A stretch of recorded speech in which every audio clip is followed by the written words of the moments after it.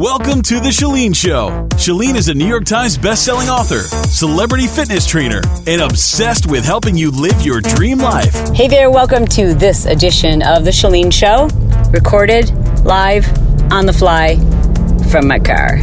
It's a car cast, if you will. So I thought today I would answer the question that I often get, which is, how do you find time to do things related to your health? Like, Chalene, I have little kids. How did you find the time to exercise when your kids were little and you're trying to build a business? Or I work all day long. I'm exhausted when I get home. I don't even have time to exercise.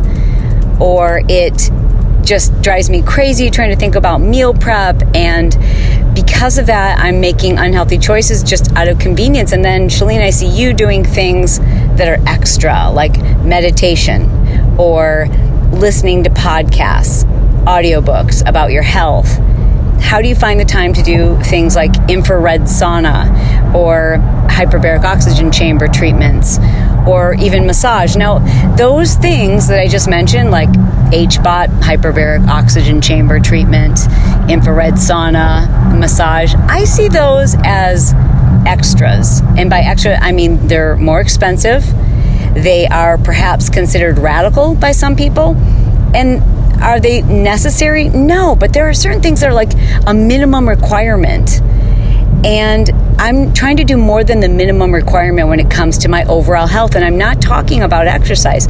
I'm talking about living longer. I'm talking about having a better brain when I'm 60 and having the energy and the drive to just feel young and feel amazing each year. Like, I feel better this year than I've ever felt my entire freaking life. I feel better from an energy, clarity, focus, body image. Like, I feel better than I've ever felt in my life. And I do believe it's because I have prioritized my time so that a great percentage of it is focused on doing things that make me better, so that the time when I do have to work, and when I do have to do things that aren't related to health, I can do them more efficiently and effectively. So I thought I'd share with you some quick hacks on how you make this possible. But the number one overriding rule is it has to be important to you. You either prioritize it or you don't. Real talk. When people tell me they don't have time to exercise, I say BS. You haven't made it a priority, because you're making a priority for other things. If something is important to you, you find the time. We all have the same 24 hours in the day, and many of us have a lot of responsibilities. It's what's most important to you. If caring for other people feels more important to you, all the more reason you should be prioritizing your health. And I don't just mean exercise. I mean your mental well-being, your physical well-being, your cellular longevity, your body's ability to recover from disease and injury and being exposed to a cold and the flu, like your immune system. That's part of your health. And that means understanding your nutrition, understanding what supplements you should be taking, because almost everybody needs to be taking some form of supplementation. Even if you're eating perfectly, 80% of the population suffers from leaky gut, which means even if you're eating a perfectly clean diet and exercising and drinking enough water, there's still a very good chance that a lot of those nutrients are not being absorbed properly into your body, simply because of the environment that we live in, the exposures to toxins, the Diet Coke that we've been drinking, and all the other stuff that our body doesn't recognize the way that our ancestors would. All those things create leaky gut. Okay, so number one is prioritize it. The next suggestion that I have for you is, I'm not a fan of multitasking when it comes to projects and focus. So, in other words, if I'm on a phone call with my mom, I don't believe in at the same time trying to finish up a project. You know what I mean? I'm not a fan of trying to create an outline for my speech while at the same time listening to a podcast. Like, your brain can only focus on one thing at a time. However, there are occasions, especially when it comes to your health, where you should be taking advantage and doing smart things that allow you to multitask your health. an example of that would be, for me, when I'm exercising, that's when I will listen to an audiobook. And I just will, if there's a note I need to take, then I just can quickly highlight it on my phone. But I can exercise and at the same time improve my mental strength. Because, your brain has plasticity. It continues to grow, but it needs to be challenged. It needs to learn new things. That's part of health. So I can multitask those two things. Here's another important thing you need to consider is if you don't have time for exercise.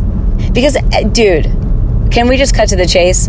If you want to live longer, if you want to live better, if you want to live fuller, if you want to be healthier, you've got to prioritize daily movement. I don't mean you need to do a HIIT workout every day. I mean you need to move your body every single day for at least 30 minutes with intention. And if you don't have those 30 minutes, then you've got to figure out how to prioritize that time. One thing I suggest, especially to moms, is what if you could outsource just 3 hours a week of laundry? Like, have somebody come in who's retired and happy to be helping a young family out by just doing your laundry a couple of days a week, not once a week. It doesn't help. Then you end up cleaning your house and doing the laundry in order to get it ready for someone to come over and do your laundry. But what if, and these are just ideas and it might be out of the question for you, but I'm throwing ideas out there for you to just chew on. What if a couple of times a week you had someone come over and help you with the laundry? And that could free up, that alone could free up 3 hours, but those 3 hours could be divided and give you a half hour every single day of time that you could be spending exercising. New moms, put the baby in the baby jogger, and instead of doing laundry while baby's sleeping, put the baby in the baby jogger and go outside and jog or power walk with the baby. There are ways that you can also use exercise to connect with important people. That's part of health. Part of your health is community and relationships. I don't care how fit you are and how poppin' those abs look in a bikini. If you are so disconnected from your friends and family, your health is suffering. So multitask that. Spend the next couple of hours or days thinking about how you could invite an important person to exercise with you. When I spend time with my friends, it's not sitting at dinner eating food. It's not. It's I spend my time with my friends exercising, and that it's great because now we get to spend time together. The conversations tend to be a little more deep. It keeps us both accountable, and it allows us to spend healthy time together. Again, when we prioritize our health, it means it's a priority to you, and it needs to be a priority above other things. One important skill you've got to practice and develop and get better at is saying, thanks for thinking of me. Unfortunately, I won't be able to attend, or unfortunately, I won't be able to do that. And you don't have to give people a reason. We feel like we do. We feel like we have to give people a reason why we can't help them move this Sunday. We feel like we have to explain why it is we're not able to volunteer this Saturday. I don't know if I already said Saturday. We feel like we have to give them a reason why we're not able to volunteer this season. I mean, you don't have to give people a reason. You can just say, oh, thanks for thinking of me. I wish I could help. Unfortunately, I can't right now. People don't need to know why. And if they do ask, if they're so nosy, you just say, oh, it's a lot of things. I'd rather not get into it. And drop it. You've got to learn to say no so that you can say yes to your health. Team building. Maybe your office staff does, potlucks on the first of the month, and everybody brings food, and, and you just, it's always like unhealthy food, and it's just time spent socializing, which is important, right? Like, so you're building team. Well, one thing we do as part of our team building is it's health related. At Team Johnson, we'll get together and we'll exercise, and we'll do that before the workday. Now, it's not mandatory, but it certainly helps to build our team, and we'll practice meditation together. Now that's something I don't have to do separately. I'm able to do that, and it feels like it's part of my workday, and it's improving my connection with the people that are part of my team, and it's benefiting my health. the way that I'm able to fit in health pursuits that I wasn't in the past is by scheduling them. So in the past, I would say to myself, as maybe you do, okay, tomorrow I'm going to spend some time in meditation, or tomorrow I'm going to get a full body massage, or tomorrow I'm going to, fill in the blank. I'm going to go see an integrative medical doctor, and I'm going to do that at the end of the day. But if it's not on my schedule, I get caught up in whatever, happens to be on fire, whatever needs my attention. And things feel like they need your attention all day unless there's something pending on your schedule. You need to schedule your workouts. You need to schedule time for meditation, or time for reading, or time for quiet time alone. Like, maybe the thought of meditation is bizarre to you, as it was to me. I wasn't someone who wanted to meditate or felt like I needed to meditate. It seemed strange to me. It seemed woo-woo. So when that prescription was part of my protocol to heal my brain, I was like, oh man, meditation? That stuff is for hippies. I can't empty my brain. I don't even have that kind of brain. People who can empty their brain and quiet their thoughts, those are weird people. This is like, I'm just sharing with you what I was thinking at the time. And I didn't know how to do that. So I started researching, okay, well, what happens in your brain when you're meditating, to find out, is there another way I could get those benefits without like having to sit on top of a rock with my palms upside down, pinching my thumb to my index finger, middle finger, whatever. Is there another way I can get these benefits? And there are. And I started with that. I started by just listening to soundscapes or quotes or an Audible book that was, just like something very relaxing while I would take a walk in nature. And that helped. And that started to clear my mind. And then I realized that other things serve very much the same purpose as meditation, including time in prayer. So then I started scheduling, or being very intentional about the time and the consistency of prayer time. So in the past, I would just when I think about it, I would pray. I didn't have a specific, sorry, I'm parking. Stand by. Okay, we are safe. I really appreciate those little parking aid alerts, because if I didn't have them, I'd probably run into a lot of things. Anyways, I don't know if your car has that, but I love them. I'm parked. I would pray, but I didn't have specific times I would pray. And now that's something I do every night. It's what I do to fall asleep.